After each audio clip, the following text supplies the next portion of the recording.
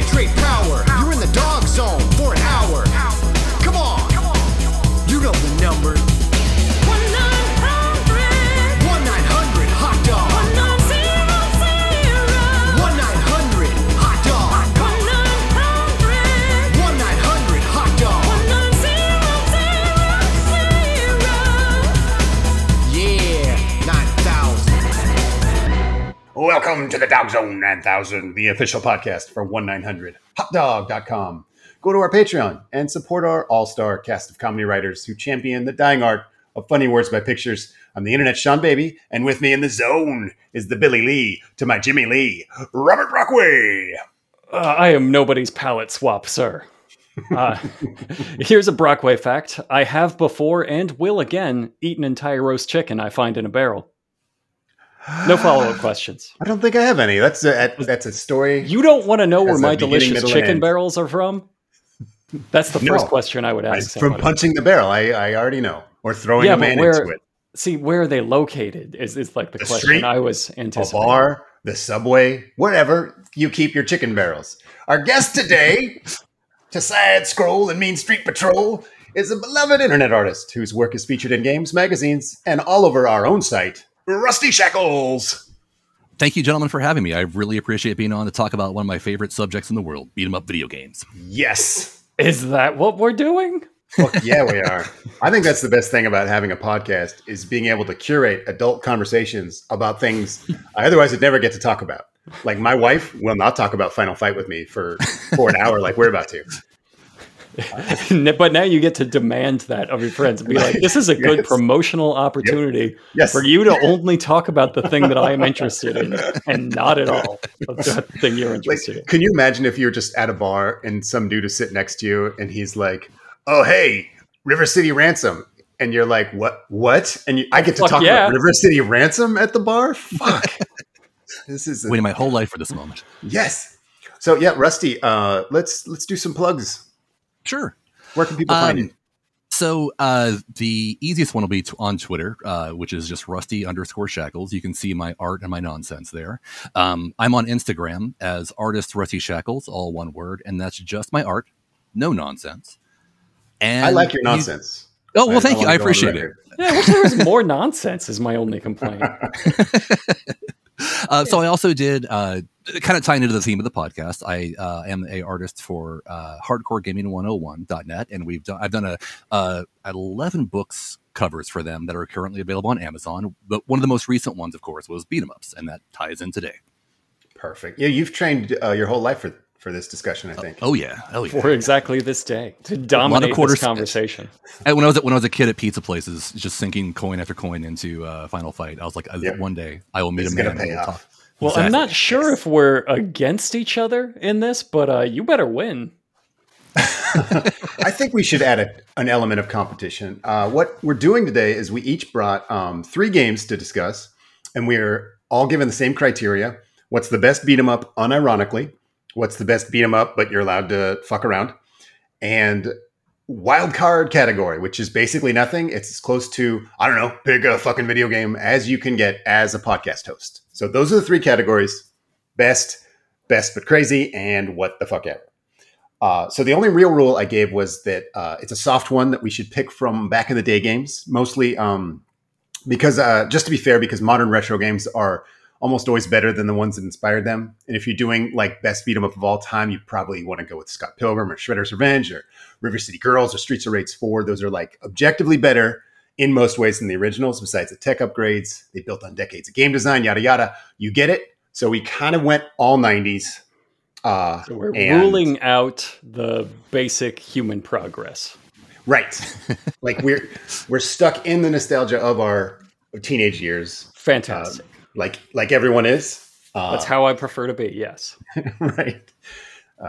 So anyway, I know, Rusty, you and your kid kind of work through a lot of these classics. Do you have a MAME cabinet at home that you play these on, or do you? Yeah, so there's it ties into my game choice. I'll explain that in a minute, but there's a certain kind of thing you can buy on Amazon, and I don't want to open a Pandora's box, nudge, nudge, wink, wink.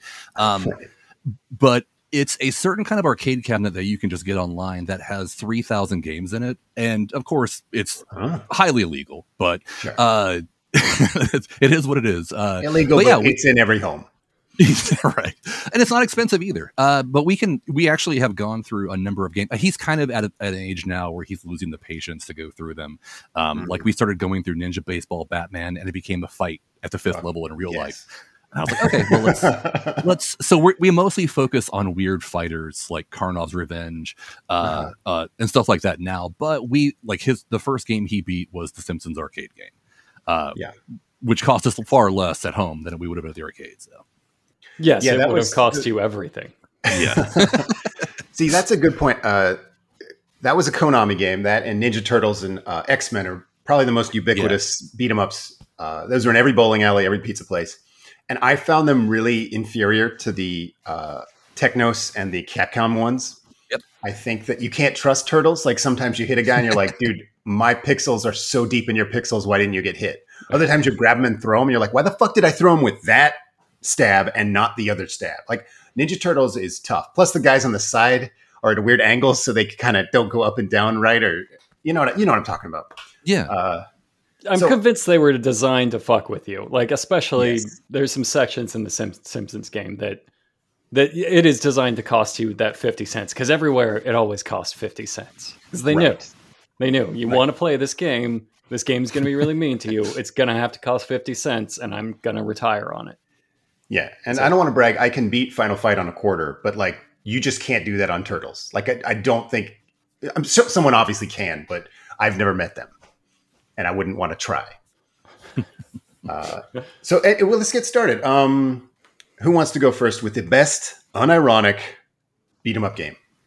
I don't know that I have pure unironic anything in me. I think the way I live my life and function has like about 40% irony. I think so. Maybe I'm not great. Maybe I'm not great to go first. Although okay. Please, why don't you get us started? All right. Well, my best, and keep in mind all the warnings I just gave you. My best and favorite is Captain Commando.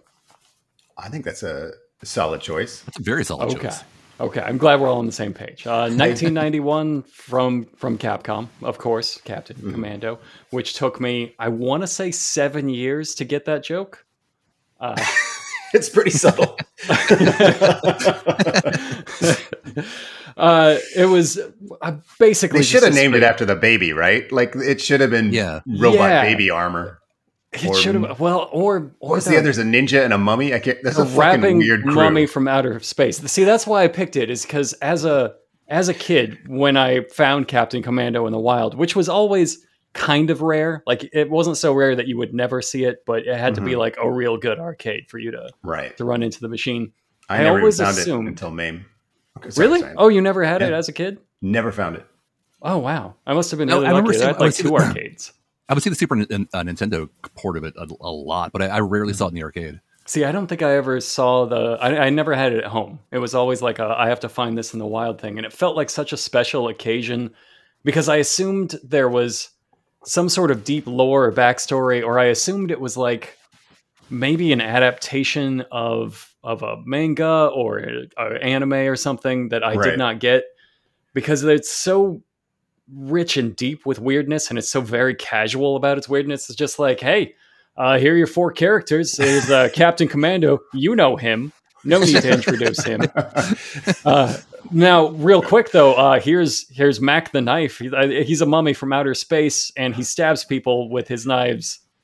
And that's something. Here's a ninja. Don't worry about him. Here's a baby in a giant mech, and his name's Babyhead. You're good to go. His name was Babyhead. Go with what you know. It was just such a so much of the cast in these games was like Hagar, was like a big guy that wants to be mayor. And you can get him immediately, but then you run into Captain Commando in the wild, and you're like, I can be a hip hop mummy from outer space, or a baby and a robot. What the fuck is this? That does imply like years of backstory that led us to this. It does, and it was so casual about it. So it wasn't like we're the weird game. It was like, this is the most natural thing in he's the world. in the Capcom. Isn't he like the Capcom fan club or something? Wasn't he Now, like the mascot? I looked it up for this. I never Yeah. bothered looking it up before it. I just kept it as the weird thing that had a part of my childhood. But he was sort of an unofficial mascot of Capcom in the 80s, well before this game. And they had him on like their packaging and in their manuals for other games, but they never explained him or gave him any lore. He would just be on the back and he would be like congratulating you on buying, Capcom or whatever, and be like, Right. and I'm Captain Commando, and you'll find out more about me later. And he kept saying that in like every appearance, and then he'd show up with weirder and weirder shit. And like I think one of them, he had like an alien chimp and was like, "This is my buddy," and like he kept promising you'll find out more about him later. And that would have just bounced right off my brain. If you show me a superhero guy with an ape, I'm like, yeah, that's totally normal. It's the baby and the mummy where I'm like, wait, what are you doing? Right. So he kept promising that you're gonna find out more about him later, and he did this. I think it started in 1986. So he did it for 5 years, hidden across packaging until he showed up in this game. And what I love the most about this game was that there wasn't really an intro or anything that gave you like, I'm Captain Commando, who you've seen on these packages, and it was just like, let's fucking go. You'll find out about me later. Did they set up any kind of a plot? No. They do. Okay. They do, but only once you beat the game. And then you find out. Okay. So yeah, once you beat the game, the captain, like the mayor or president, is congratulating you on beating Scumicide, who apparently is the name of the last guy, who's just a big fucking flesh beast. He's like, he was genetically engineering super criminals. You're like, oh, that's what the fuck that was. That explains it. So you were the good guy. That's Memento or something. Reassuring. Yes. But then there's a moment where the president turns to the screen that Captain Commando is talking to him on and goes, "And who are you?" In the ending of his own game, he goes, "I'm Captain Commando." The end. That's as much explanation as you ever got, and it was. And they had 5 years. They had 5 years of like pressure of like, hey, I'll tell you who I am. And they did that for 5 years. Someone back there was like, God, I got to come up with something. Fucking something baby, wild. Mummy? Oh, wow. They were doing edging before it was popular, I guess. So. Yes, the Captain Commando edging. Quarter edging. Put in another quarter to not quite come. Which means that was their fetish, was having the president not know their name. That was like, that's how they get off. They're like, yes. It was such a, like, just shot. In vibes too. Like the levels were, I think there was just like regular city, right? Which everybody started out as. But if you kept going with it, there was some kind of dinosaur building, like maybe a museum, but it was never clear to me, like as a kid. And then there was like a house full of ninjas, like ninja roommates, just standard. All living together. And then the circus, which was bog standard. And then there was a level on a jet-powered surfboard where you have to punch through all of the billboards that are floating in the sea. Which was all the billboards they have cut loose to roam the sea.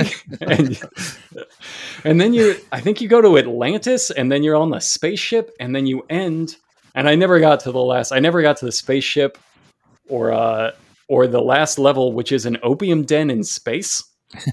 Very nice. Like literally, just there's guys in the back, like half alien monstrosities in the background, just smoking hookahs with alien bitches on either side, and just a madness.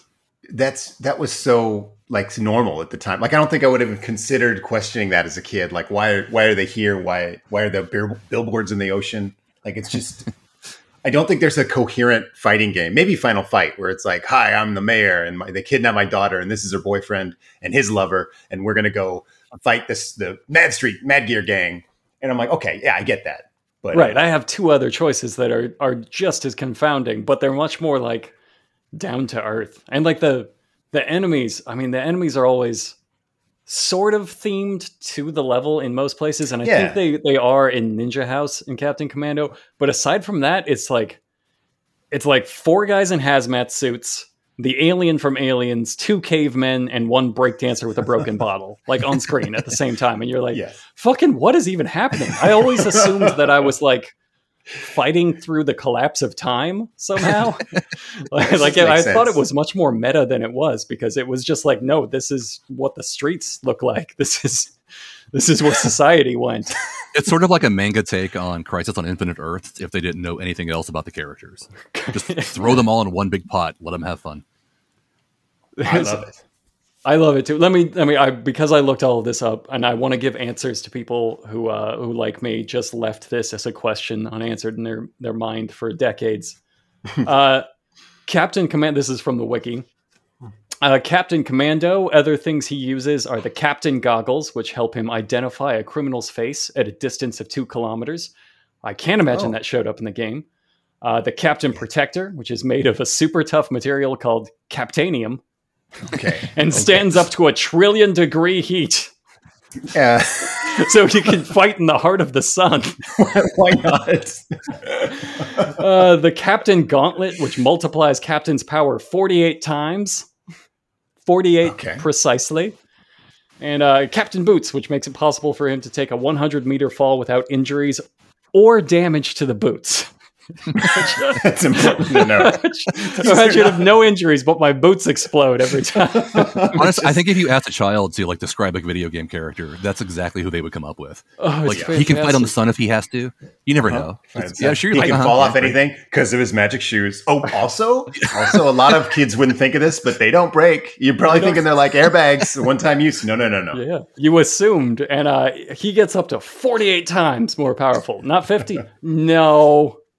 Just short of 50. Yeah. All right. So Mac the Knife is a mummy-like alien from outer space. As weapons, he uses subsonic knives that melt any enemy he hits, which I didn't quite pick up on. I thought he was just subsonic, meaning he cannot ever swing them faster than the speed of sound. I guess not. Under any circumstances will these knives go. If you put them on a plane, they'll fall out the back of the plane if it starts to go supersonic. They'll stab through the plane, which is what they do. Other things he has are the Captain Cap, which is a souvenir from his first meeting with Captain Commando. Not specified. What or why? The Genetic Bandage, which is his life-sustaining equipment for survival on Earth. Because he died when he first met Captain Commando. I guess, yes, because Captain Commando was like, fucking, I'm not dealing with a mummy from outer space. Have a 1 trillion degree punch from 100 kilometers in the sky. So that's why he's a mummy, is he's wrapped in genetic bandages, which he needs to live. And the Genetic Knife, which of course melts all manner, and gravity controllers, which are his pair of shoes that adjust the gravitational pull to where it's best for the battles. Yeah, Rusty's right. This was a child made this up. These are words that don't mean what the author thinks they mean. Everybody got special shoes. Yeah.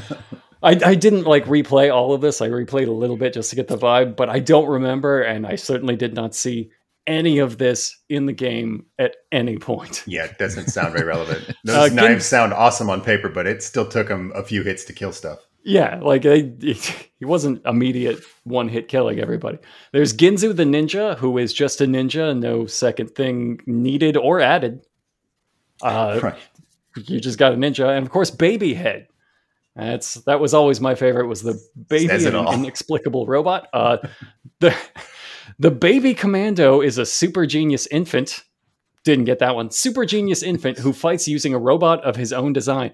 See, I always thought, and this is actually wilder, I thought somebody just put a baby in a robot and let it go. I didn't realize it was this is I built my super body to take over the world as a baby because my own baby body is inferior. I just thought it was somebody was let's see what this baby does. Yeah. It's so easy a baby could use it. Legs. Yeah. Yeah, it's so easy a baby can use it, and they just test it, and they just kind of forget about it. He's gone. Sorry, guys. He's gone. I'm not getting him back. Have you see how he punches? The features he uses are the talking machine, which resembles a baby pacifier and allows him to speak the 3 million languages of the cosmos. That's so stupid. You got to explain the pacifier you put on the baby design, and that's how you do it. Why the fuck does the baby have a pacifier? Listen, let me tell you why. C-3PO. Because of C-3PO. It's C-3PO in his mouth all the time. Yes. Wait, that sounds bad to have C-3PO in a baby's mouth all the time. I don't like the way that. So It's just a little nub of C-3PO, just a tiny little nub. He's sucking the tiny nub of C-3PO. okay, there's no bad. You said there was no bad ideas in brainstorming. You can't throw me out now. You can't. The 3 million languages of the cosmos. Just fantastic. He also has the stable cradle, which keeps the robot from rocking, no matter how far it is tilted. So no matter what happens, the baby will be fine. Don't feel bad if you lose. It keeps the cradle from. He has a fucking thing that speaks 3 million languages and a robot of his own design, and we also have to be like, and also he, has a nice cradle that keeps him from rocking. Yeah. It's again like a child at the very end of all that. Wait, we don't want to kill the baby. This thing, it has like a little baby shield to prevent the baby from getting shaken to death. It has little rubber bumpers that specifically prevent shaking, so you can't shake him. His one weakness. His one weakness is being shaken. The robot's called the Silver Fist vehicle, and it has 12,000 horsepower. Just a ridiculous thing. I don't know. No, it doesn't. It goes like 3 miles. It goes walking speed. It mounts. For some reason, it says it mounts fuzzy logic control missile launcher. I don't understand any of that. And that the missile launcher is actually a missile production facility built inside the leg. Oh, so he's got again, like someone thought, how is he going to get more missiles? You know what? Missiles. You can't just give missiles to a baby. Yeah. I mean, if I was selling missiles, a baby's the last person. I would sell it to a mummy before I would sell missiles to a baby. Yeah, that's just irresponsible. That's why the baby has to build his own missiles. Of course. I just like that we rounded this out by giving everybody special foot and leg wear. Every single character. And just to sort of explain away something. Internally, I call this Luminian logic. Let me explain that. There's this old Superman cartoon from the 60s, and Lex Luthor once pulled down these monsters called Luminians from space. And they come out and they're like, "We are the Luminians. We are made of laser light. We vaporize anything we touch, except with the soles of our feet."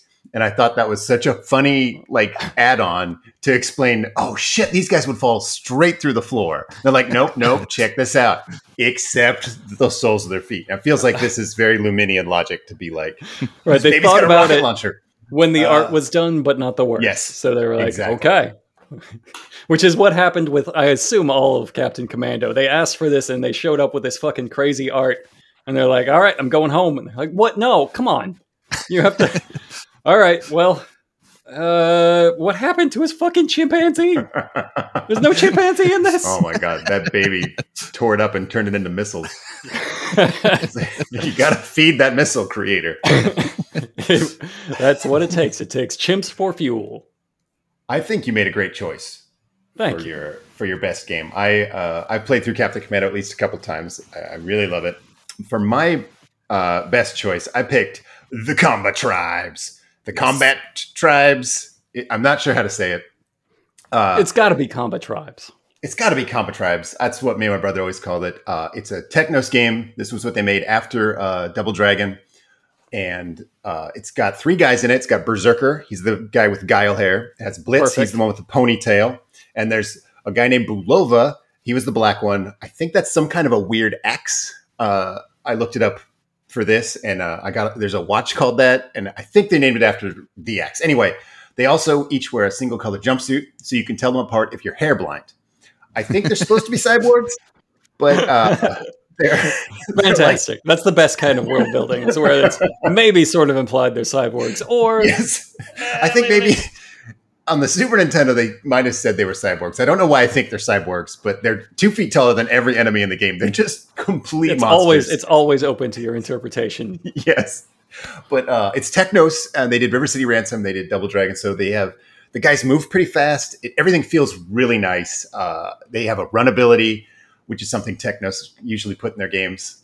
They also did WWF Superstars, which is my all-time favorite arcade game. Anyway, they're really good at squeezing. Right? Yeah. That's the one Rebel is training to be an absolute master on.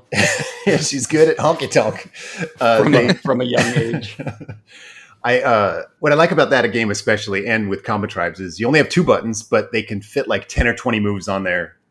And Combat Tribes is really good about that, where once you knock a guy down in combat tribes, you can pick him up and giant swing him. You can knee drop him on the back. You can sit on him and smash his face into the mat. You can just pick him up and then throw him into his friends. Yeah, it's that double dragon shit, that River City Ransom shit, where you just... It's got a really meaty combat system. And to that point, too, I think this is technically the fourth Double Dragon. I think this was like started to be a Double Dragon game, and then I think you're right. They went a different route. Yeah. This will never fit in the airtight plot of the Double Dragon universe. I can't see Bimmy and Jimmy doing this, but Bimmy and Jimmy, Belova. I think what happened was Double Dragon 3 got passed off to another developer, and that was a shit show.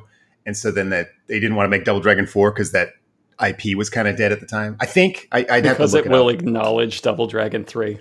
Yeah, that was a real mess. But you're right. It's really robust system. It's like at the end of River City Ransom when your guy has like all the moves, but better than River City Ransom in that. Here's a critique on River City Ransom. It's going to sound crazy, but that's not a perfect game. Most of the time when you punch the guy in River City Ransom, if they hit the ground, they're dead. So all the stuff you had that like fucked with guys in the ground was totally useless. Like there's a million moves in that game to mess with someone after you've knocked them down, but nobody lives long enough for you to use them. Whereas combat tribes, they're like really durable. Like they can't fight for shit, but like you can knock them down several times and then mess with them there. Oh yeah, it's the best. Cause there was never like a guide that told you anything about the game. It was only fucking around. Like you would play that game in the arcade for like 2 straight years and you would still find a new move and be like, what the fuck is this? How did I do that? I'm going to spend $20 trying to figure out how I did that. I really like that. Like you could grab 2 guys at once and smash their heads together. It had like a really satisfying heft to everything. You'd punch a guy and he'd get knocked back and topple into his friends and you'd shake like the whole crew. And that was really unusual. Like some fighting games, you'd punch one guy and the other guys just didn't take that punch. Or in like Final Fight, you'd punch like every guy would react to that single punch. It didn't feel like you're fighting a crowd so much as like a bunch of sprites. Whereas this just really felt like you were plowing into a bunch of real dudes. I think the theme is perfect. You start against a biker gang, and then you kill a carnival with juggling clowns, which I love. Got to have the circus level. Carnival also everybody. Have jokers. Circuses were a big, dangerous place in the 90s. Nobody realizes this. I feel like everyone worked backwards from setting and what you could fight in that setting. So that someone was like, carnival, and they'd have the whiteboard out. They're like, what could you fight at a carnival? And someone's like, oh, hell yeah. You could fight jugglers, clowns, a carnival. Let's see. Yes, every single one of the games I brought has a circus level. Good. The next level, there's a group I liked called the Slash Skate Screamers, which is a great game. Yeah. And it was just a 700-person roller hockey team operating out of a pinball arcade. And then you move on to a stadium and you fight the Stadium Barbarians, who's just random dirtbags and their Native American mascot. And that's my favorite kind of idea. Some maniac sat down and thought, what kind of enemies would you face at a stadium? And they're like, I don't know, peanut vendors? No. The goddamn Cleveland Indian. That's who's there. But he's also, this is going to sound weird, he's a little sexy. Like he's like got this little loincloth on and these like buff legs. And you're like, okay, like he'll kick and like half his butt cheek will come out. And I'm like, I think this is for the ladies or the fellas, whatever. I think Belova, he was into it. Or for children just learning about life. Yeah, it's just, if you want to know what a taint looked like. Yeah, just like educational experiences for children. The last level, you fight a group called the Slaughter Troops, another great name. They're a paramilitary organization, and they have their own skyscraper. So there's an elevator part, which is another very important part. Along with circuses, you got to have an elevator fight. But speaking of, if you guys did not pick games that have elevator fights, you can get the fuck out right now. Just fucking, let's make that clear. I can't remember if they all had it. Some of them definitely have elevator fights. Captain Commando for sure has a lift sequence. So yeah, sure. They have a lift sequence. I'm trying to remember. It might be the only one. It might be the only one that has an elevator fight. So I guess I lose. I guess I just lost. Well, here's another thing I like in fighting games that they don't do all the time, but I love it when they do, is a boss run or a boss rush, I guess you call it. So you get to the last level and you fight all the bosses again, which in this game are a fat biker, Karnov from the hit game Karnov, the Indian mascot, who was weirdly sexy, and the evil military commander with cyber bayonet hands. Great. No notes. Fantastic enemy. One of these things is not like the others. One of these things just doesn't get along as well in the break room behind the scenes. And you might have noticed I didn't say anything about the plot of Comet Tribes because I'm not sure there is one. But here at the end, there's a twist because there's like an evil businessman, and you're obviously bold okay, to have a this is evil. twist without a plot. Yes, agreed. He's like, I'm the main bad guy, but then he dies, and then this girl who you've never seen before gets out of a limo, and she's like, I'm the actual main bad guy. No words, like there's no text. It's just like this story is told with murder alone. She gets out. She's just a lady with electric powers. You beat her to death, leave her for dead, and then the Comet tribes disappear. And this is explicitly stated. Like, they're just gone. They disappear. And the narrator promises they will return if the shadow of violence again falls on the city, which is beautiful and poetic. And it's just like these guys showed up. Tattooed over my heart. Yeah. So I was going to say, actually, to back up your thing about cyborgs, I remember in the original, I think the SNES version, I found the original ad for it because it's this comic book ad, and it confirms that the main boss of the game, who is Martha Splatterhead of the Connecticut Splatterhead. So it's confirmed that she's a cyborg in that, because in the SNES version, when she is right before she comes out to fight you, she says, "It is only you that can stop my destructive cyborg acts." Which is, so it's like I don't know. Ninja 3 rules. Only a cyborg can stop a cyborg. Yeah, that's maybe a really unwise thing to say to somebody that you're about to fight. I mean, you lose that fight in your mind before you lose it, out on the street. It's kind of like Big Boss and Naked Snake. I guess only he could stop her. I guess I really don't know. I think and also if you look at that's some deep cut Metal Gear lore. Here's my one weakness. That always removes the confusion from a conversation when you bring up Metal Gear. Like, hey, let me clear this thing up. It's sort of like in Metal Gear. You're like, no. This is just going to make things more confusing. And also, clearly, they also just straight up stole Jack Nicholson's Joker from the '89 Batman movie for the ad with no apology. But they do also have clowns for Brockway's circus. So yeah, they cover all bases here. We've got circus. We got elevator fight. I don't think there's a train fight in Comet Tribes, which is another important element of these games. Got a train fight in Captain Commando. Hell yes. So, Rusty, what'd you bring for your best unironic? So we were talking about MAME stuff earlier, and to me, this game is the system seller for MAME, which is free, of course. But so it's okay, right? So. Aliens versus Predator by Capcom. Oh yeah. To me, this was the reason why I downloaded MAME to begin with. This X-Men, Simpsons had never come home, but this one, it's also never come home officially in any format. Like a couple years ago, Simpsons and X-Men were on the PlayStation 3, I believe. Aliens versus Predator only came out in that weird arcade stick that's shaped like the word Capcom. From a few years back. I don't remember that at all. I don't remember that at all. Yeah. That sounds like the worst idea I've ever heard. It's let me get out the Capcom stick and play my games. But the funny thing is, too, because we were talking about the bootleg consoles earlier, those same people apparently got the same mold from whoever makes this Capcom stick. So you'll see something that's got like SNK characters all over it that spells out the word Capcom. Which is a weird, like, I don't know. Yeah, Aliens vs. Predator to me, when I was a kid, I remember reading the Dark Horse comics and seeing Aliens vs. Predator there. And then in Predator 2, you saw the alien skull on in the ship. I was like, oh, sweet, this is going to happen.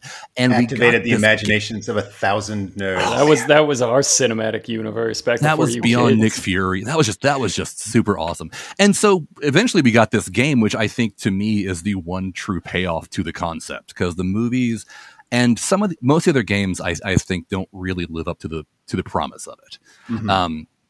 But again, too, excellent depth of combat system. Like, it's everything. You guys have more notes on this stuff. I didn't really want to break everybody down, but I could do what I can. The Predator has Predator stuff. Yeah, we know. No, everybody feels really different. Of all the games that we brought, everybody in Comet Tribes is more or less the same. Captain Commando, there's some variety, but like Aliens vs. Predator, all those guys play super different.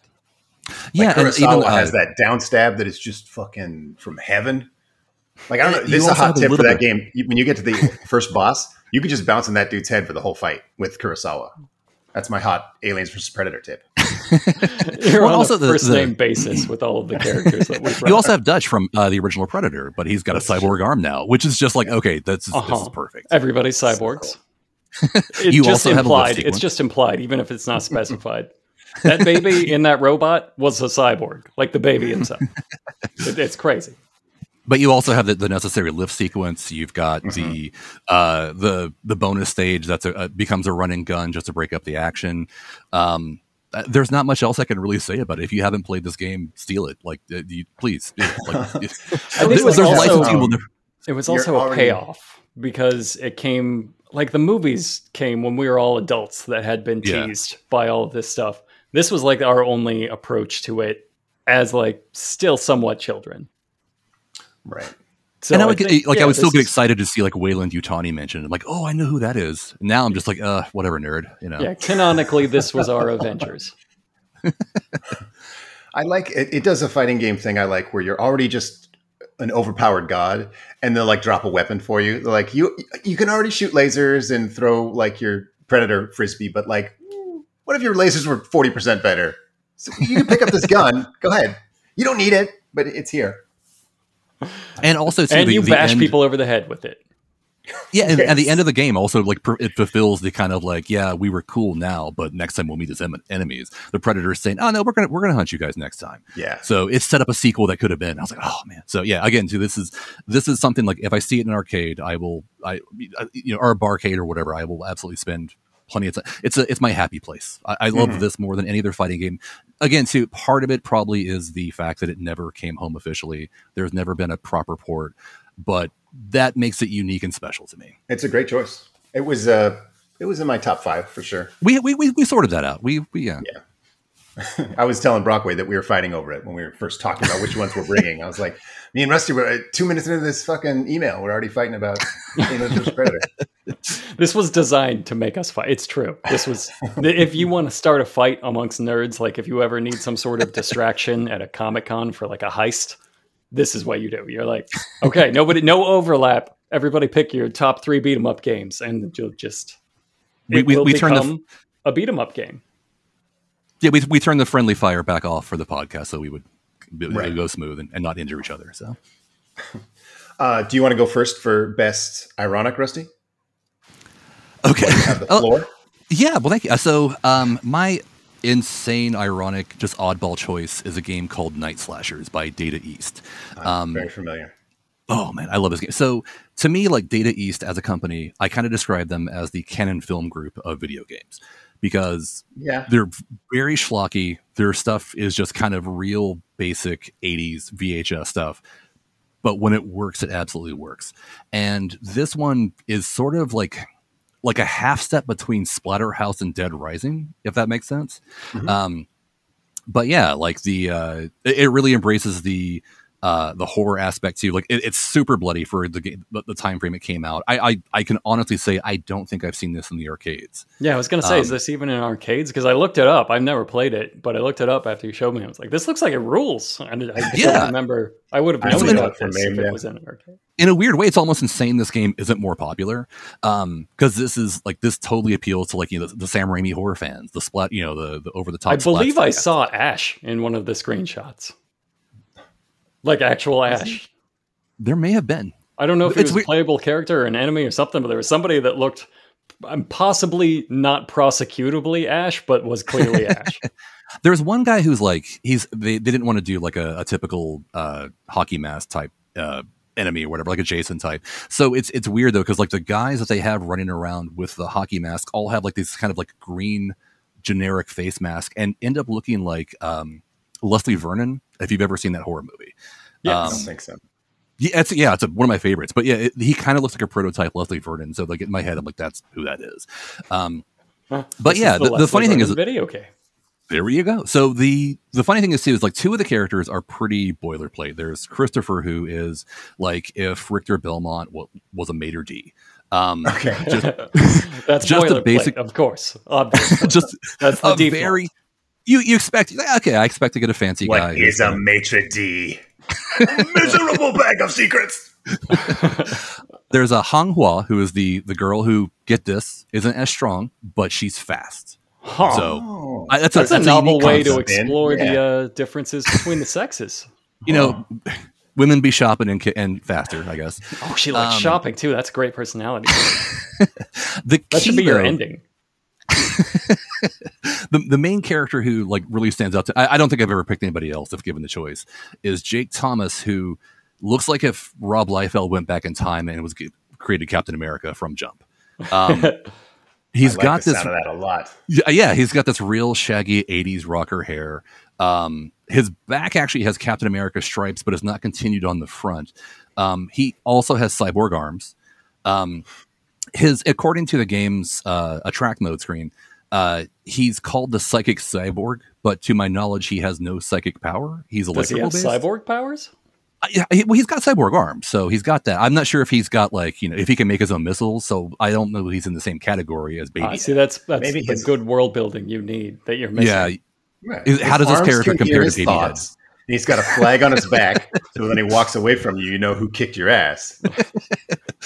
But he just is this very violent weirdo, and he makes the game for me, I think. So, but yeah, that's Night Slashers by Data East.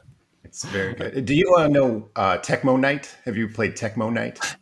I think that was PSP, wasn't it?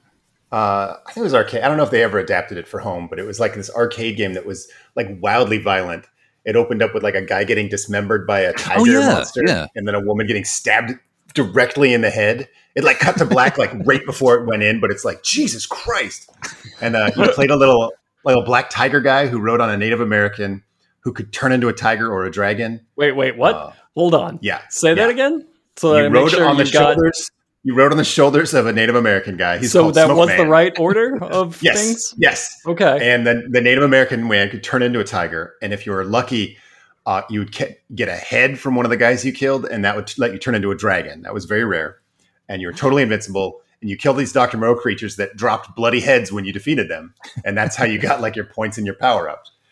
You fought like a giant gorilla many times with like where you'd punch his hands to death. And it's, you can picture that. And you didn't bring this one, huh? That's why it's fresh in my mind, because I was like, God, should I bring this Tecmo Night game? It's also called Wild Fang. So if you are looking it up, because I was like, I think I knew what you're talking about. Once I saw it was Wild Fang. Oh yeah, that's that one. So yeah, I think it's unnamed as Wild Fang. So I should mention clearly somebody brainstorming and then like not willing to admit that they were wrong. Did you say that backwards? No, he rides on the Native American. I'm committed now. We're doing this. And so I should say too that like. I'm not sure if it is as well, but I'm actually Native American. So if we need to have rides later, if you guys, I'm not sure if I could probably support Brockway. It's a cultural thing. No, you can give us permission to describe some of these things. I think it's best if he just does it. Like, just send him what it is. We could not have had a better guest. So much Native American content. I did not expect it. So. I didn't know that. Our buddy Alex always honors the native people who lived on the zip codes when we do his podcast. And we always bring the beat 'em up games that have problematic depictions of Native Americans. That's true. We do not do our part. It's how we honor in our own way. I mean, honestly, these are all from the 90s. We should have expected this much Native American content. That's true. Yeah, it's one of those weird. I kind of look back at it and just it's hard to get mad at, But like it's like right, because you don't understand what the hell they're fucking talking about. Right, I can't look at T-Hawk and get upset. It's just kind of like, yeah, that's pretty deep. Like at least we've got like a big strong guy. He's not. At least he whips ass. He's not running a casino. Like there's so many stereotypes you could go for, but like, having like the sexy one in Combat Tribes, that's fine. That's good. That's a good representation. I agree. I feel like they meant it in a good way. Like you look back and it's like offensive stereotypes, but like at the time they're just like, no, if we need a guy to be super tough, we or like know how to mystically track things or listen for horse. If we need a guy that can anamorph into a hawk, we know which ethnicity we're looking for. Yeah, you don't want a Hungarian. If I transformed into like a panda, that would be kind of weird. I agree. Like you need to be a regional like Northwest animal. Yeah, you have to see the animal to change into it. I know about Native Americans. I've had some Native American friends. I grew up next to a reservation. There you go. Mm-hmm. Mm-hmm. And no pandas. Not a single one. Yep. We're teaching everyone a lot today about Rusty's culture.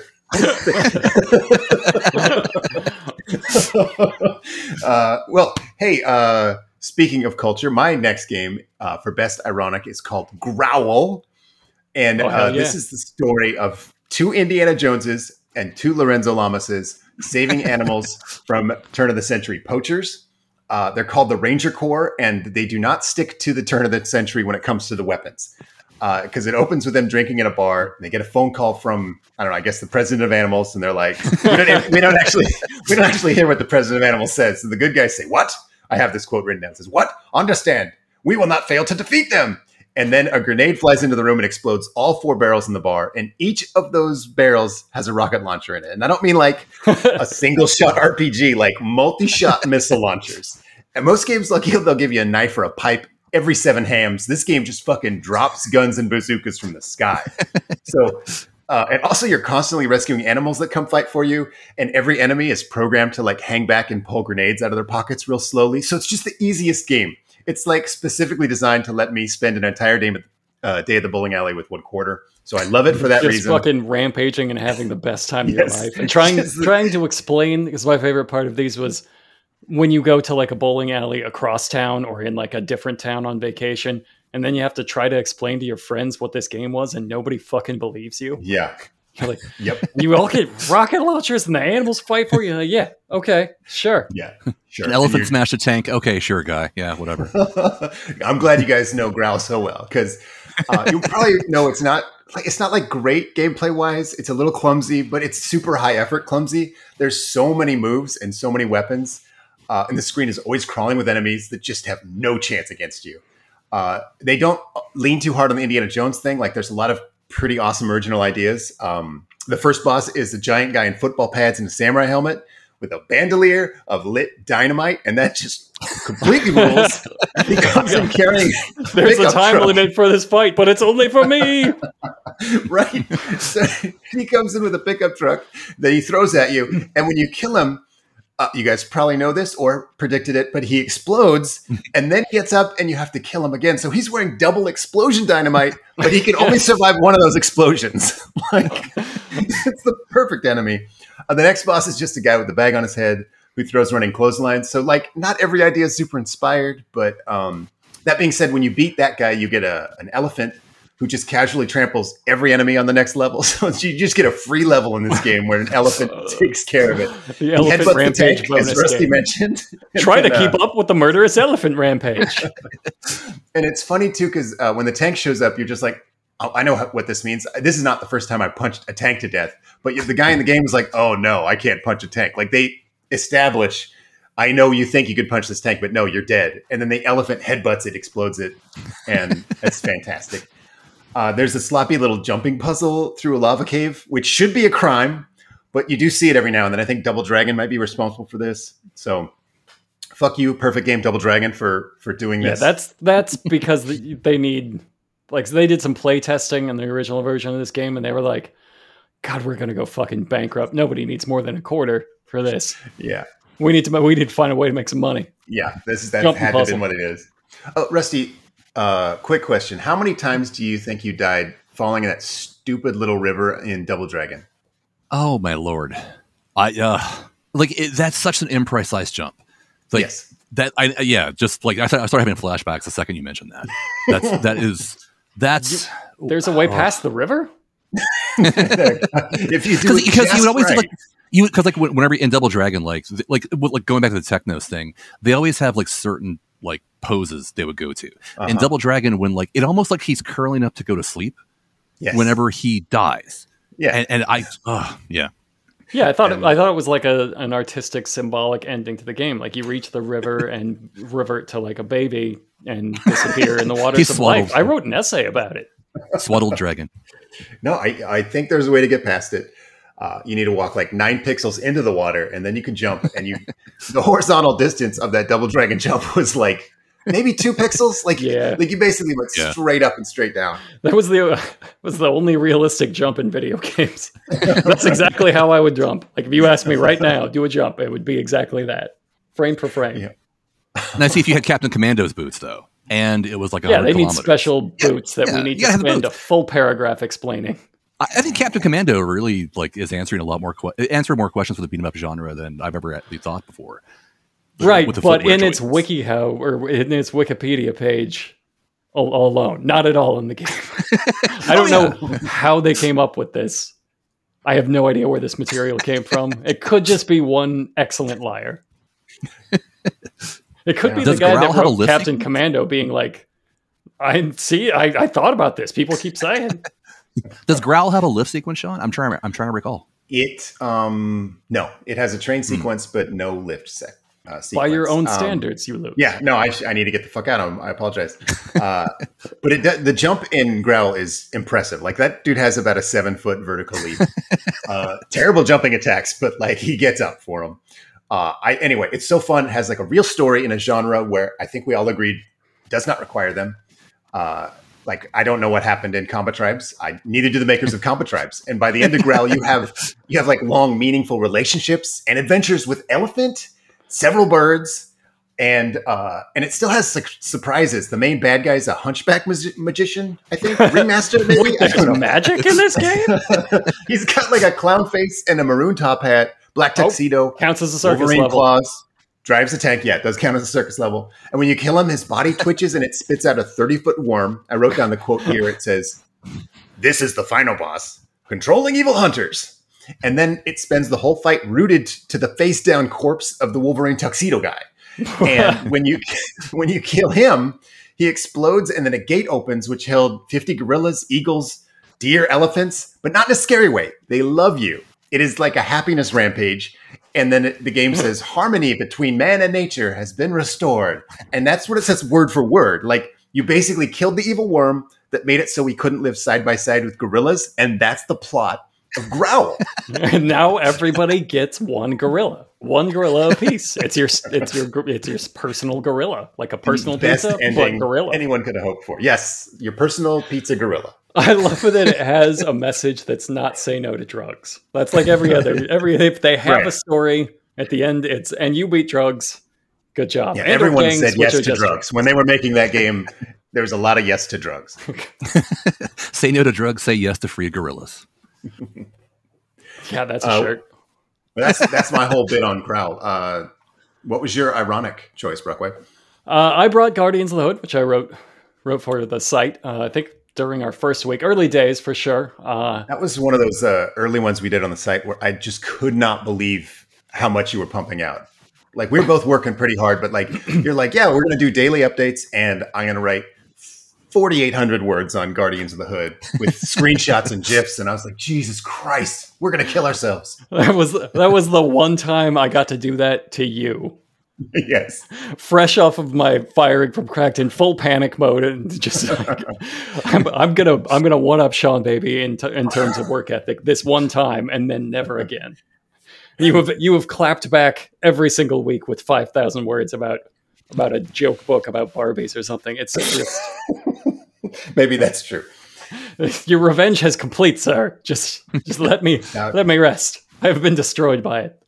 The Guardians of the Hood had most notable because it had digitized sprites like Mortal Kombat or Pit Fighter. I think it might have been by the same people that did Pit Fighter. Yeah, what a golden age for just shit. Just we thought we could do motion capture. And played like shit. Like the pixel art ruled, and everybody was happy with it. And they're like, no, we can do the fucking worst motion capture you've ever seen. We can do full video. 1 frame per second, and you will not see what it is, but we can do it. Right. Just amazing. And I did write down the story for Guardians of the Hood. It is, the gangs have gotten worse. It's your turf, and no one can stop the gangs but you. That's the story. That is the story of Guardians of the Hood. Implied. You are a stiff bodybuilder with a 1 frame of punch animation. Yeah, everybody is just very like that was a side effect of having these guys be digitized, but no like motion capture is that we have 3 pictures of them, and so even by video game standards, everybody looks like their true battle is with arthritis. I got to be careful, guys. Implied in the story is that you guys are gym buddies. This is implied by the character introductions, which are really super fucking grainy crime videos of 4 people doing an exercise. So they're all just gym buddies that work out together and might as well fight crime together, I guess. Yeah, why not? The implication. Like you're all strong, you work out. It's kind of a waste of the muscles if you don't guard your hood, right? It's true.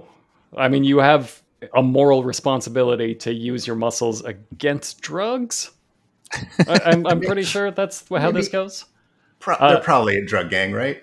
Yeah, I just assume anytime they say we're fighting gangs, it's really like an anti-drug message. They're going to have the FBI like drug notification on that game and be like, yeah, see, we got that subsidy or whatever. They're trying to make William Sessions happy, so. That guy's name. He signed all those video games. Yeah, I forgot about his name until the second you said it. I'm like, oh yeah. Maybe the gangs were like kid detective agencies or something. They're like the Honeycomb Gang. That would be kind of a fun twist.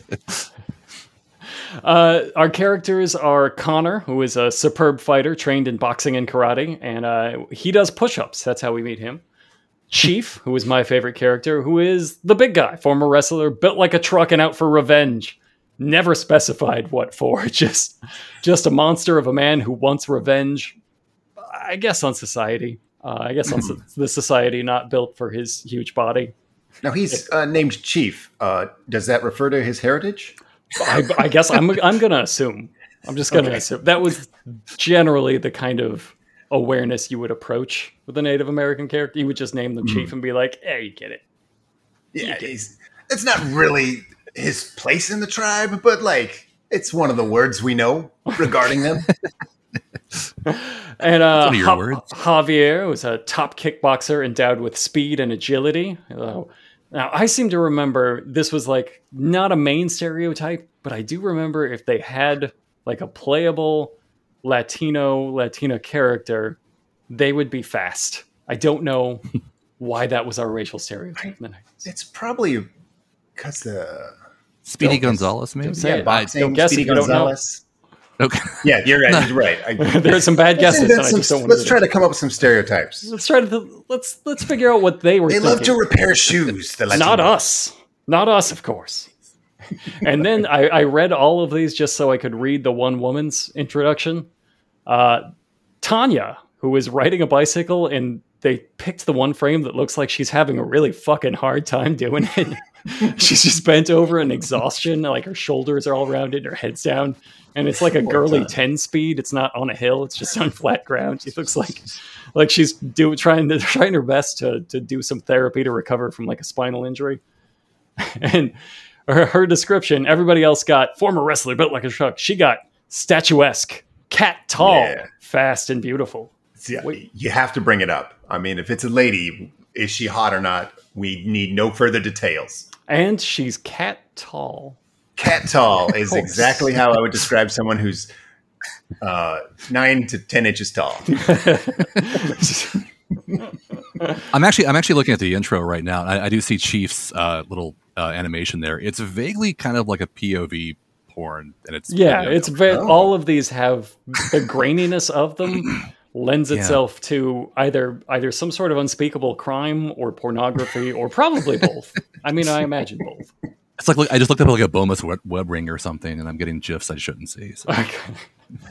And of course, this was from that one era. I want to say it's about 3 years, late 80s into early 90s, when we thought a really cool, scary bad guy would be Michael Jackson, dressed like Bugs Bunny, dressed like Al Capone. I'm not sure I remember exactly what you're talking about. It does sound very scary. It was after like Smooth Criminal, and we were like, yeah, that's what a real tough guy looks like. So that's anyway. You need to know that for a reason we will get to. Okay. And Michael Jackson bad guy says, "I'm taking over this crummy town," and then points it to you as if in the middle of a Michael Jackson kick dance move. And I guess that's crime. I guess that's the face of crime. I'm going to put a stop to it with my gym buddies. Now, some games get into problems in like the later levels. Like they start you off and it's early enough in the game. Like you're not out of ideas. You can just be like, okay, you're just on the streets. You're fighting, tough guys or whatever. And then as they get more and more desperate for different enemy types, it can reveal some like racial stereotypes. The first level is called Beat the Dreads. Beat the Dreads, who are, of course, Jamaicans. Oh no. Everybody gets a name, of course, and the names are things like Nigel and Toots.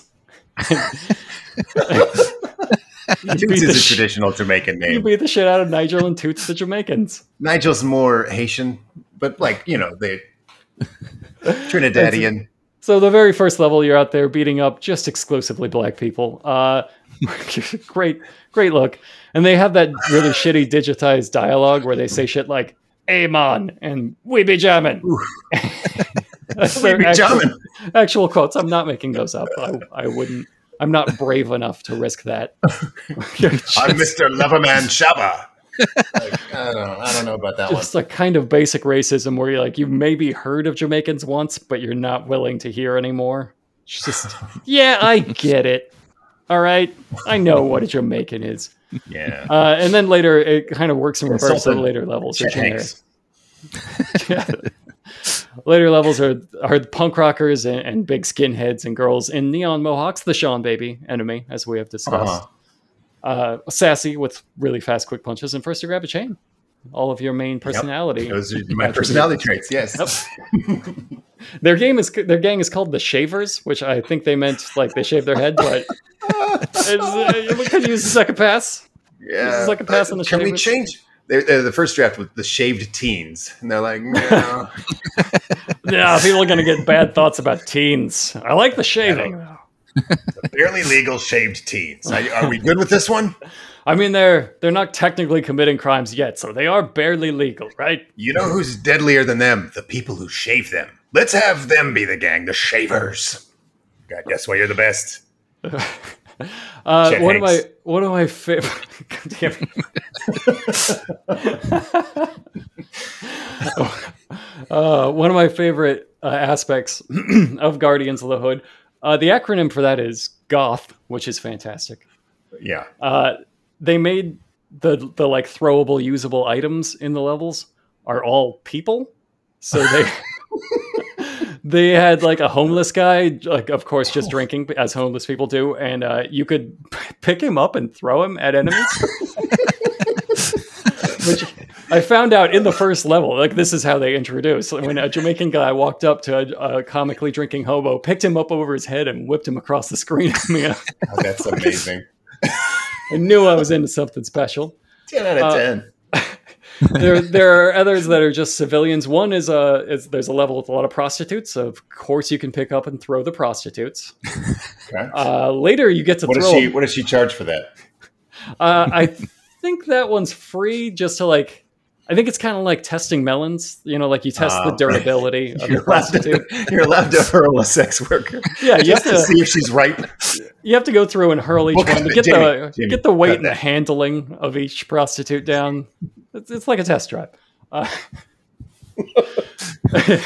Later on, you throw a businessman, and his briefcase full of papers explodes on impact, and it's all worth it. It's all just perfectly worth it at that moment. And this was the edgy game. All right, this is like probably the edgiest game we brought. Well, intentionally edgy game. Right. So they had a long level in a porno theater.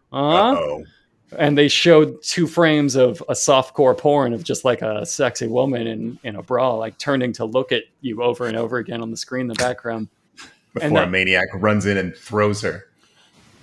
Very close to what happens. The boss leaps out of the screen and just jumps like out of her face and into the theater, just completely ruining it for everybody beating off.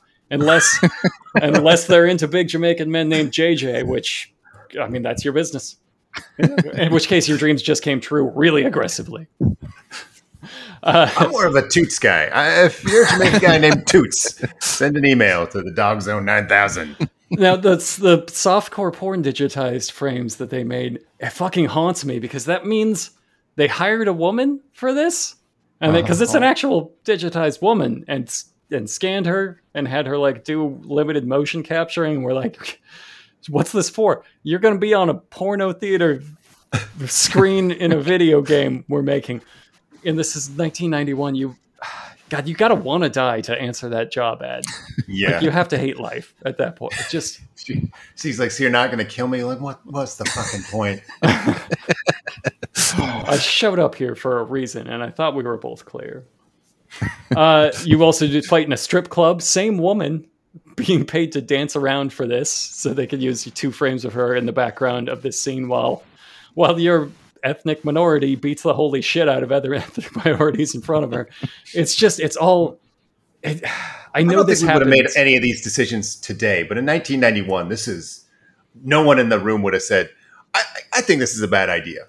Right, like, especially if it was all pixel art and it's got that level of abstraction, but it seems like it's brought to a different level of clarity when you're scanning real people and being like, Yeah.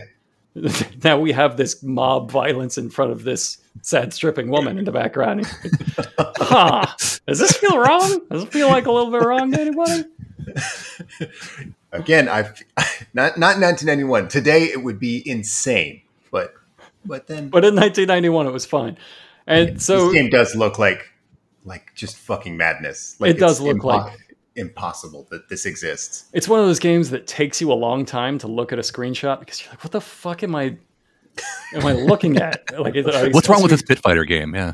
Especially when enemies start stacking on top of people, but they're like digitized pictures of people. It gets into like human centipede territory every time. Yeah. There's like and of course the last level is a circus, and it ends with you fighting in just an abstract clown's nightmare, just floating masks and laughing clown faces in a void. Jesus. Which none of them, this has all been in just like a grimy city up to this point. So you just fell through the grimy city into Clown Nightmare. And all of this while your personal trainer is just jump kicking what looks to be just Chinese people. Like, they're not specifically made up to be mean or anything. Like, it looks like they're just, maybe on their way to work or something. It sounds like a Gallagher act. Like, just sort of it's certainly weird like references to minorities. Certainly his patter. Some hurled prostitutes. Yeah, this is a Gallagher act. It's certainly his patter that he gets in trouble for. And he's like, it's just stage patter. That has nothing to do with, I was just riffing it. Anyway, this is where Michael Jackson, the final boss, they're laughing in the background the whole time. And then he strips down to reveal he was actually a woman and he's a dominatrix. And he leaps forward and attacks you with his sex whip. And that is the final boss. Okay. Is she tough? It didn't look too bad. Just really like short range on that little tiny rider's crop, and like some decent health. Like she can. If you threw her, you'd be like, yeah, I'll take this one. Well, it's kind of it's like you've kind of committed a secret hate crime. Like, I hate when games pull it on you. Where you're like, I've been beating up a man. Oh, it turns out it's a woman. Now I'm a violent criminal. Yeah, it does change things a little. Yeah. It's kind of like with Poison in Final Fight, where it's just kind of like, yeah, this fight feels different now. I don't. I'm not sure if I should be doing this right now. So maybe leave the backstory out next time. Yeah. It could have been a gorilla, or maybe next time gorilla. You could have had anything, but this was another excuse to actually force a woman into dominatrix gear and then scan her for your quote unquote video game. Again. That casting call should have been a red flag. These two women are almost certainly not alive anymore. Yeah, we don't know that they were ever seen again, and should have very good reasons to assume they were not. Once you beat her to death, the ending just says, "Congratulations, you saved the hood," and then it flashes to a newspaper with the headline, "Teens take back hood." You were teens this whole time? I guess they were. Chief teens. is not a teen. I call BS on that. Chief is a man. Chief is the guy that shows up to the gym and is like, "Hello, fellow teens." Pushing 45, Chief. I especially brought Guardians of the Hood because of everything I just said and everything I haven't said about it, but because they had one good mechanic where when you beat the gang bosses, you could unlock them as playable as you went through. Oh, that's pretty cool. Which was pretty cool back in the day. And then they had one fucking awful mechanic where it cut to a cutscene with just like a filthy landlord kind of looking guy in a sweater, and he says, "Fight!" and it pits you against your friend that you've been playing with, and only the winner gets to continue for free, and the loser's game is over, and they have to pay to join again. Nice. Like a Double Dragon, where you had to fight each other. Yeah, Double Dragon set the precedent for so many terrible mechanics. Yeah. I don't remember that mechanic. Was that after the river? Yeah, it was the very end. Okay. After you save Marion, she's like, "All right, you guys know I can't date both of you. One of you has to die." Okay. Well, this does it between every single level. You beat a level, and one of you That's loses amazing. automatically, and Huh. it's just such an aggressively So predatory. terrible, morally repugnant. I brought a morally repugnant beat 'em up. I'm sorry, guys. Well, it's very good. And so there was a circus level. Was there a train sequence? I think there was a train yard, but I don't think you rode on a train. No, I'm not sure if we can count that. How about an elevator? no, there was no elevator. Ooh. So All I had right. one out We'll of allow 3. it. Circus. Yeah. Was there a treacherous jumping puzzle? No. Okay. But instead, which should count in its favor, but instead there was a special mechanic where one of you just automatically lost, which I think is like saying "fuck you." I don't want to design a jumping puzzle. Yeah, that's a treacherous jumping puzzle without the jump. Yeah, that makes sense. So I think it's time to move on to the wild card round. For me, I brought best superhero game because I do love the beat 'em up genre, and as like a comic book nerd kid, I felt very lucky because every comic book adaptation by default for many years was just beat 'em up. And once they got the formula right, they were all kind of pretty good. So we got like good Batman, Spider-Man, Turtles, X-Men, Superman, probably about 10 each of those that were all basically the same, but kind of okay, at least. And so with the caveat of how it's very hard work making video games, the 90s era superhero beat 'em ups were a golden age of easy mode game design. And so I had a lot to pick from. I guess my leading ones were the Capcom Punisher, which is basically Captain Commando with a different skin, but just so good. I think that's about as good as a fighting game can get. How did they explain the baby and the robot in that one? Did they reskin it? They made him from Universe 616, where all the babies are full-size Nick Furies. And so that's just how they explain it. It makes sense if you read the comic. There's a rich backstory for you gotta know baby Nick Fury. Yeah. But the game I went back to the most as a kid was Batman Returns.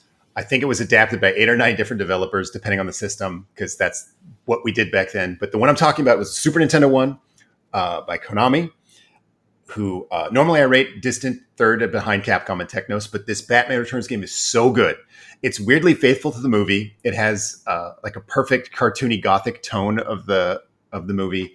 All the enemies are pulled directly from the film, and a lot of the situations too, like when Batman shoots a grappling hook at that guy and he's like, "You missed!" and then he pulls a chunk of concrete into the back of his head. Like, they put that in the game. It probably took 2 months of programming and asset design and testing, but they did it. Like, they were just dedicated to making the best Batman Returns experience. And you're just a one-man army badass in most fighting games, but Batman is a fucking beast. Like, he'll take clowns out with just his jabs, and he'll grab a guy and he can just carry him around. He can throw him in the ground, throw him into the wall. He can wait until he finds a second guy and smash their heads together. He's just a full karate terrorist. And I do mention that I think I mentioned this in a Twitter conversation we had, Rusty, where the way to rate a fighting game is the things you could do with a man after you grab them. Like, that's a good way to rate them. And so you can rate a lot of things that way. Yeah, that's true. So also there's a block that's kind of unique for a game like this. You can throw batarangs. You can do a little cape slash to stun guys. He has sort of a hang gliding crowd surf attack that can sort of stun an entire crowd of people. There's even a bionic commando section, which they didn't have to put there, but it's completely awesome. Elevator section, of course.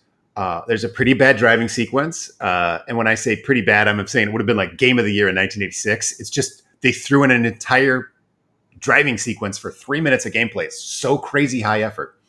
There is a train level. I'm trying to think of all the things we've established as staples. If you remember Batman Returns the movie, did they have? I seem to remember them having the weaponized penguins. I don't remember if you fight the weaponized penguins. I think they're just wishing in the background. Was that just my heart's secret desire? There might have been in some adaptations, but not in the one I'm talking about. I think. I didn't play through the entire thing. Did they not launch their missiles at you somehow? The final boss, you fight Penguin, and he's kind of like Danny DeVito in the movie in that he has no chance against you. He's in this giant ducky that shoots missiles, but like they're so easy to get out of the way of. And then after that, he gets out of the duck and he just sort of waddles around after you. But he's a boss, but he's susceptible to all the same moves that you use against like the fucking cannon fodder.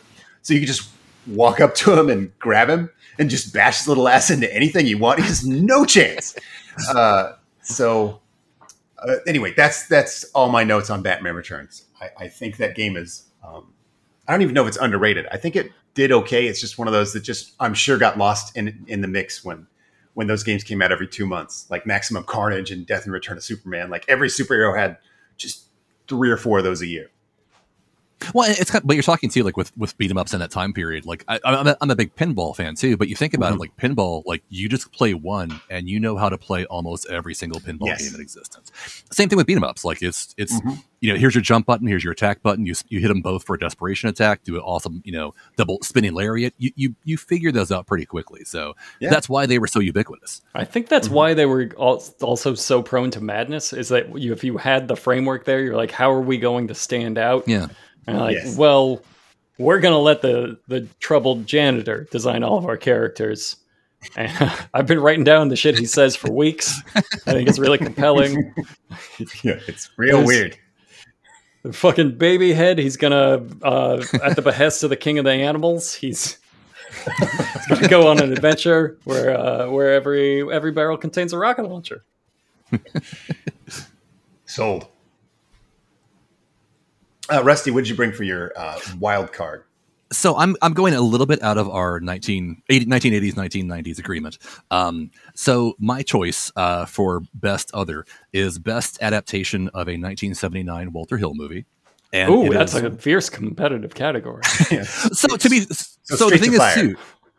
So yeah, I was to say too. We didn't mention. Brockway could bring another game up, but I won't go there. But so with the Warriors specifically, that movie influenced so many beat 'em ups and video games in general. Yeah. And 20 some odd years after the movie, Rockstar decided we're going to make a giant love letter to the game, and it's one of the best 3D beat 'em ups I've ever played. Like it really kind of gave me hope for the genre. But it's a real strange thing too that it.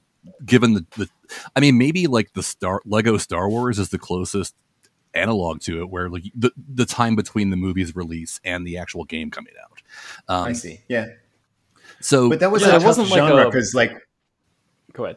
There was like a special anniversary. There wasn't like a big big to do. Like, hey, it's the blank. Like they're like, no, we just love the Warriors and we're going to make a game for it. Yeah, that's what I was saying. Flex. Like, I don't remember there being some sort of groundswell for like.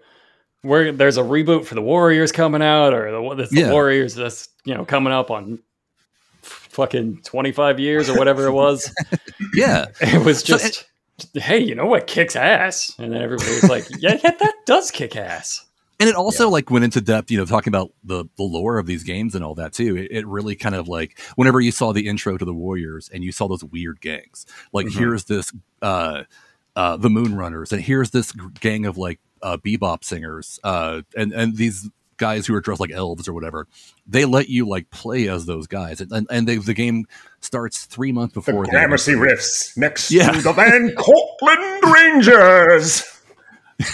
And I say, I'm not going to do the whole speech. Oh, we were going to be quiet for it. I was going with it. So if you can count, suckers. Well, the funny thing is too, because I remember distinctly when it just one of those oddball images that is with me for the rest of my life is in the preview for this in EGM. Rockstar had done a really loving painting of the leader of the Orphans, the gang with like the green shirts, the real scrubs, and it's he looks like a methed out David Schwimmer. Yeah, for sure, it's a really good way to describe it. And every time I watch the movie, orphans are down. You think the orphans aren't with it? Well, it's so funny because he talks like so. He kowtows to them until Mercy comes out, and then he's all get lost. That line always cracks me up. But anywho, so yeah, like they did like a really good job like translating the events of the movie into the game. The engine, I don't know if it was modified to make Bully because this came out a year before Bully came out, and there's a lot of kind of that ground and pounds MMA style, which nobody had really figured out in a beat 'em up context at that time. Plus, there's an unlockable 2D version of the game, so you can play through the events of the game in a kind of faux Double Dragon style. So yeah, it's pretty cool. I love it. That was one of those genres that like that 3D beat 'em up. Once like PS1 era came out, people were like, okay, cool, let's take this beat 'em up and make it 3D, and it just fucking never worked. It was always these giant bummers of a game. And like I think Fighting Force, maybe. I think you could always kind of feel that they were like, this should be easy, and then they went into it with that attitude, and you can kind of feel like the sulking when they realize it's maybe not. You can just feel that lack of effort, that begrudging lack of effort in there. I also love too. I like when like in these kind of games, or just games in general, when you like during the credit sequence, you get to still play and shoot stuff up or whatever. So in this one, you play the event of the movie where it's the beach, Coney Island, and it's playing in the city, and you're the riffs pounding the hell out of Luther's crew. Yeah, that's just awesome. Yeah, I love it. I remember that game also had like all that Rockstar crap where they just put really boring shit in the game. Like there's like spray painting, like a graffiti, and you'd have to do these like mini games. It's like, goddamn spray painting graffiti mini game, unscrewing a car stereo and all that. Right. Like why bother, guys? Like in Grand Theft Auto, how it would stop to do yoga, or you could play darts, like a super authentic darts simulator. Like, yeah, did anybody do that outside of where they absolutely required that you do that? So I don't think I played a single one time outside of the mission where they made me do it the one time, and I was like, fuck. Well, that's the weird thing is too, because I'm a big fan of the Yakuza series, and it's very similar to that, where the main entries are all basically just a beat 'em up, but then you have all the side stories, the melodrama, and then you also have entire sub stories about playing darts or bowling or winning a chicken or whatever. And that's why I don't like those games. Yeah, yeah, I feel like that's a net loss when you have a spray painting mini game in your game. What'd you bring, Brockway, for your wild card? I brought DJ Boy. Oh shit! Everybody knows DJ Boy. I do actually know DJ Boy. Oh, Captain Commando, DJ Boy. I mean, come on. Sure. DJ Boy is all you need to... I love that name because it's all you need to know about a character in 1989. They call him DJ Boy. You're like, I know how he dresses and what he's into and the way that he talks. And the game's like, no, you don't, because it stands for Donald J. Boy. What? Just an immediate hard left turn from DJ Boy. And the whole game was based... Well, I'll say something nice about it first. It looks great. I love the sprite style of that, even if it's a little strange. Like, it's not full River City Ransom sort of big head style, but it's also not Final Fight, just, comic book kind of style. It's cartoony. It's like middle ground where everybody's hydrocephalic. Like, everybody's just got a head that's like a little too big to be medically okay. They're in a lot of medical danger. but nothing else looked like it, and I gave it kind of a lot of personality. And the whole game was based on what Japan thought rap culture might be like in the US, which chiefly meant everybody roller skates. as the hip hop culture was. If you remember 1989, every single black person, at least I know, was on roller skates all the time. Very common. And so the whole game, Run DMC songs about roller skating. when they bust through when Aerosmith busts through the wall into their roller rink, and then and then they get the absolute shit beat out of them. I love that video. I would kind of love some Adidas that are roller skates also, though, like Run DMC style. Yeah, early they invented Run DMC invented Heelys. They're Run DMC Heely shoes. Running these DMC shoes. So it's just such a weird, bold stance to like say that and never like really justify it. They play a big roller game in Cigar Tech City, is how this is justified. But the whole game is on roller skates, like every part of the game, and almost every character is on roller skates. And if somebody's not on roller skates, they mean business. Like, whoa, this guy doesn't have to roller skate; he walks. Must be shit just got real. Yeah, so tokens. Every level like scrolls by rapidly, like a big chase fight, and it gives it like this sort of sense of motion and urgency it made it feel fresh. Like it's a gimmick for sure, but it made it feel fresh.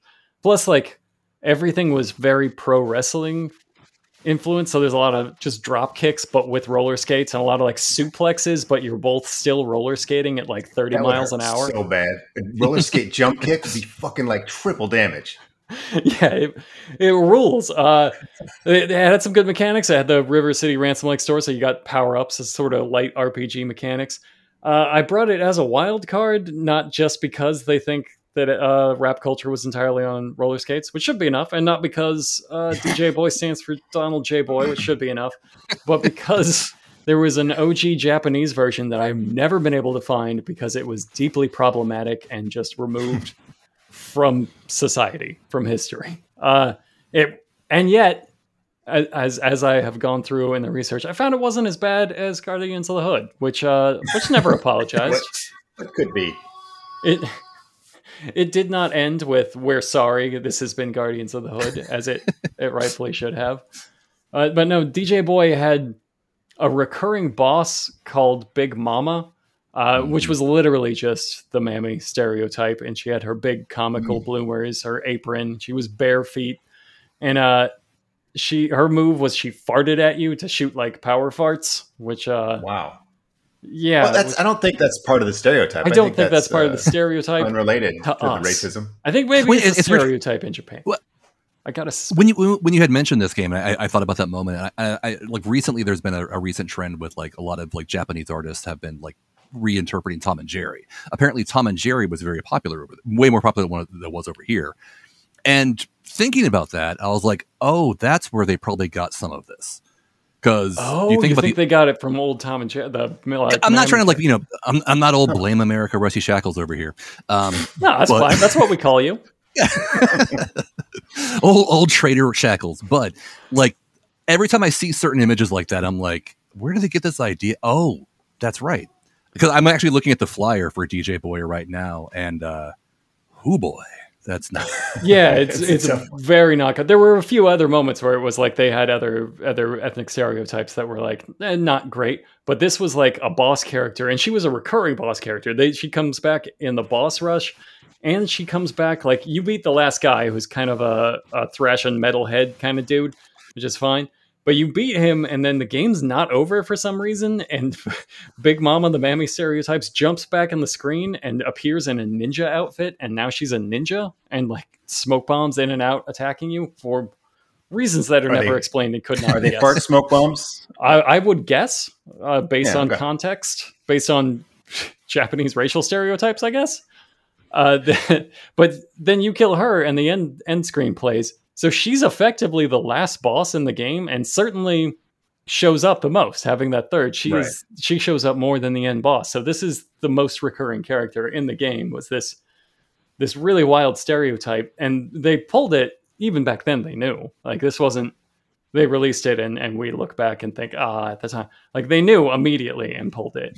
And just, so it's gone. It's gone forever. And I wanted to write one of our earliest columns, like a follow-up to Guardians of the Hood, where I talked about DJ Boy and compared like the two versions and stuff like that. And I can find the main version just fine. And it's kind of fun, but it's not enough to talk about. But this like secret other version I could never find. So I'm using this time. If you found it, if you have a playable version, send it to me. This is my request for this really should be a legal game and probably under arrest. Please send all racist materials to Robert Brockway. Well, hold on. Only as pertains to beat 'em ups, as we have established.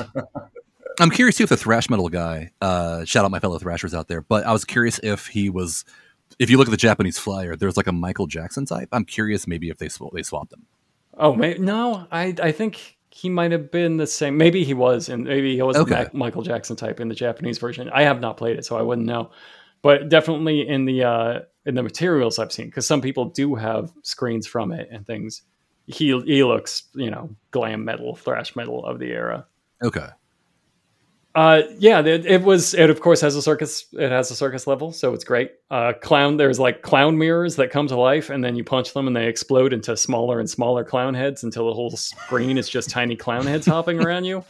So very traumatizing. Pretty standard. You get power-ups from floating Garfields tied to balloons, and you kick them out of the air, and they give you power-ups. Yeah, you could assume that. And there's a great level where what looks like kind of a Punky Brewster character throws exploding hot dogs at you from an old-timey trolley. So that kind of counts as a train level. All right. Yeah, and also after you beat it, it has what I'm going to consider the best and most generous ending of any of these games, and I would just like to read this work of art to you, and you're welcome for me doing this. Thank you in advance. Having just rescued Maria, the only one you have ever cared for, you help her tightly in your arms. That's not me misspeaking. You help her tightly in your arms. Frightened that you may lose again. Evening swept over the cold, barren city. Colors fading until soon only a black silhouette could be seen. You whispered, "I'm sorry that I didn't come sooner. Please don't cry." And so as fate foretold together, you lived happily ever after. And that's the ending of DJ Boy, Donald J. Boy, everybody. That feels really wordy. It scrolls. It scrolls by. You get a full scrolling screen. As a reminder, Guardians of the Hood ended with a headline that said "Teen Safe Hood." So. See, that's how punchy I need it to be. It's very hard to pick a winner, I think. I'm not even sure we planned on picking a winner, but I think we've come up with a way to determine one. We're going to add up the number of train fights, elevator fights, circuses, yes, and maybe treacherous jumping puzzles, or should we just keep it? No, treacherous jumping puzzles take away. Okay. You lose a point. Okay. So we're adding up train fights, elevator fights, and circuses. So let's take a moment to go through that for all of ours. Should I count multiple elephants as a circus in Growl? There's no circus scene, but there's so many Do circus... they appear alongside monkeys and other things? Absolutely, yes. Okay, yeah. All right, I got 6 total. Ready. Okay, so you had... let's go through them. You had how many train fights? Captain Commando, I had 6 total. I had, let's see, Captain Commando had all 3. Had a train fight, I had a lift fight, and it had a circus level. DJ Boy had a train fight. It had a circus level. I don't think it had a lift fight. And Guardians of the Hood only had the circus level. And you didn't lose any from treacherous jumping puzzles? No treacherous jumping puzzles. Oh, fantastic. Well, I had 2 train fights, one in Growl and one in Batman Returns. I had 2 elevator fights, one in Compa Tribes and Batman Returns. You fought on a window washer lift, so I'm going to count that. I had a circus in all of my games. Batman Returns is crawling with circus people. Comba Tribes, there's a circus. Carnival? Is that? I'm not playing games. Carnival counts as a circus, right? For our purposes? Okay. Yes. And then Growl had just a number of circus-related things. So I had a total of 7. I lose 2 from treacherous jumping puzzles because of the lava cave in Growl and the fiery bionic commando section in Batman. So I'm looking at a total of 5. All right. So I'm in second place. Rusty, I think I'm tied too, because I think the AVP only has the elevator sequence. It obviously doesn't have a circus level. That would be awesome. That would be fucking rad. Right. Yeah. I know what we're requesting in the community. Do we have any modders? Aliens versus Predator versus Ringling Brothers. Yes. Night Slashers, it has clown enemies, I believe. I'll count that as a circus. If Okay. they're clowns, I know we count that. it has an elevator clowns, it's sequence. a circus. Yeah. That's what I always say. I've got a badge that says that. I know the Warriors has an elevator or a lift sequence, and it also has the mime gang. Yeah, that counts. I don't know if it. I can't recall if it has a subway fight though. I'm Is almost there a full has mime? to. It has Are to. you talking about the baseball Furies, or is there like a full mime gang? Oh no, there's a full mime gang. Oh wow. They're called. Let's see, Chatterbox Do is they their do boss. mime? Wait, They're they do, called the don't Hi-Hats. they? They do. Yeah. I remember them. What an awesome IP. It's got everything. It's got a little something for everybody. everything. Mimes, weird kabuki baseball. Everybody. That's a great book too. The book is they're just like miserable hobo kids, and so it's like it sort of makes sense of why they're in weird costumes and nobody has a gun. Like in the movie, there's just that one precious gun that they like pass around. And it's like, yeah, because most movies, they explain why no one has guns. Like in a Kung Fu movie, you're like, why the fuck isn't anyone shooting each other? And the Warriors just like, no one can afford a gun. This is very, very rare. These are hobo fights. This is how This is how the hobos live and fight. I have seen. This is journalism. Well, I remember I had recommended the movie to a kid who was working for me, and he was like, "Why don't they just drive?" I'm like, "Buddy, it's New York. They don't know how to drive." I will say that from what I'm seeing, they don't have a subway. They have like a Warriors Street Brawl game that came out that does have a subway. There's only the subway station fight, so I'm not going to take the pity point there. So I will say 5 is my total. Okay, so congratulations, Robert Brockway, on winning the haphazardly assembled best beat 'em up podcasting game. Thank you. And just as a quick victory speech, I would like to thank myself and fuck both of you. Suck it. This is the only time DJ Boy. Very DJ. This is the only time DJ Boy and Guardians of the Hood has been mentioned within the capacity of the word "win." So yeah, won the category within the vicinity. It shouldn't be anywhere near it. With games that should be backwards illegal through time. Einstein, Hunter, Frankfurt. Einstein, Hunter, Frankfurt. Unser Podcast genau. Und mit maximalen Schau. Dogg Frankfurt Podcast. Korrekt. Ja. Der Kraft ist nicht ohne. Schick die in die Hundezone. Für eine Stunde. Komm schon, du kennst die Nummer. Einstein, Hunter, Frankfurt. Einstein, Hunter, Frankfurt. Einstein, Hunter, Frankfurt. Ja, 9000. August was Dolomite month on the Hot Dog Discord, so we thought it'd be fun to let Dolomite write one of these. Mules have kicked them, didn't bruise their hide. Rattlesnakes bit them, they just crawled off and died. They handcuffed lightning, split the raging sea. These here are the motherfucking Hot Dog Supremes. Three Finger Louie. Aaron Croston is a bad motor scooter. Adrian H. Aiden Moet. Alpha Scientist Java, you rat soup eating motherfucker. Unandy. Andreas Larson. Armando Nava. Benjamin Cyronen.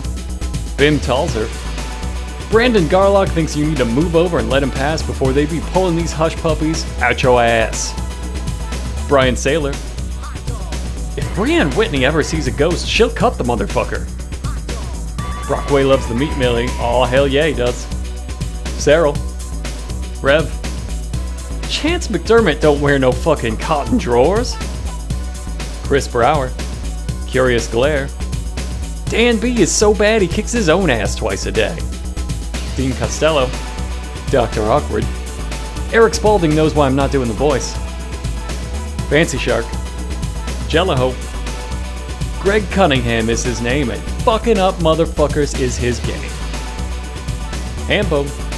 Haraka. Hot Fart. Jaber Al Aiden is a low-down... Oh, I can't say this one. Jacob Thornburg is a snake-eating yellow... No, I can't do that one either. James Boyd saw a white woman... Nope. Jeff Haraski is so black... No. Jeremy Neal once dated a pastor's daughter, and he's... Oh, God. My man John Dean's wife is so... Not doing that one. John Hector McFarlane met this deaf girl one time, and holy shit, Dolomite, no! John McCammon thinks you're such a mama's boy, you... Nope, skipping that one. If John Minkoff was in Mississippi, no. Josh Fabian is a motherfucking... No, can't see any of those words. Here, Josh S. hopes you ain't as cold as the Windy City, because the way he feels now, baby, he sure could warm you up. Oh, that's a nice one. Thanks for getting us out of that, Josh. Ken Paisley. K&M. M. Jahi Chappelle just wants to see a honky dance. Matt Riley. Max Baroy will get behind you. Get in front of you, too. Michael Lair. Michael Wells. Mickey Lohman. Mike Stiles. Moju once walked from New York City to the deep, deep south just to slap a son of a bitch straight in the mouth. ND. Neil Bailey. Neil Schaefer. Nick Ralston wants you to listen and listen well. He's that bad motherfucker drove the devil out of hell. Nick H. Ozzy Olin. Patrick Herbst. Rain Vargas. Rhiannon's been known to rise up, but will cool down later. Sarkovsky. Spotty Reception. Ted H. Timmy Leahy is a no-business, born insecure, jock-jawed motherfucker. Toasty God. Tom Sekula thinks you bad and you ain't got no class. He's gonna rock this shotgun up your motherfucking ass. Tommy G. Waylon Russell. Yossarian wants you out of here in 24 hours, and baby, 23 of them are already gone. And Donald Finney don't want no dilapidated, seep-sapping, pigeon-toed, cross-eyed, bow-legged son of a guns a-messing with him.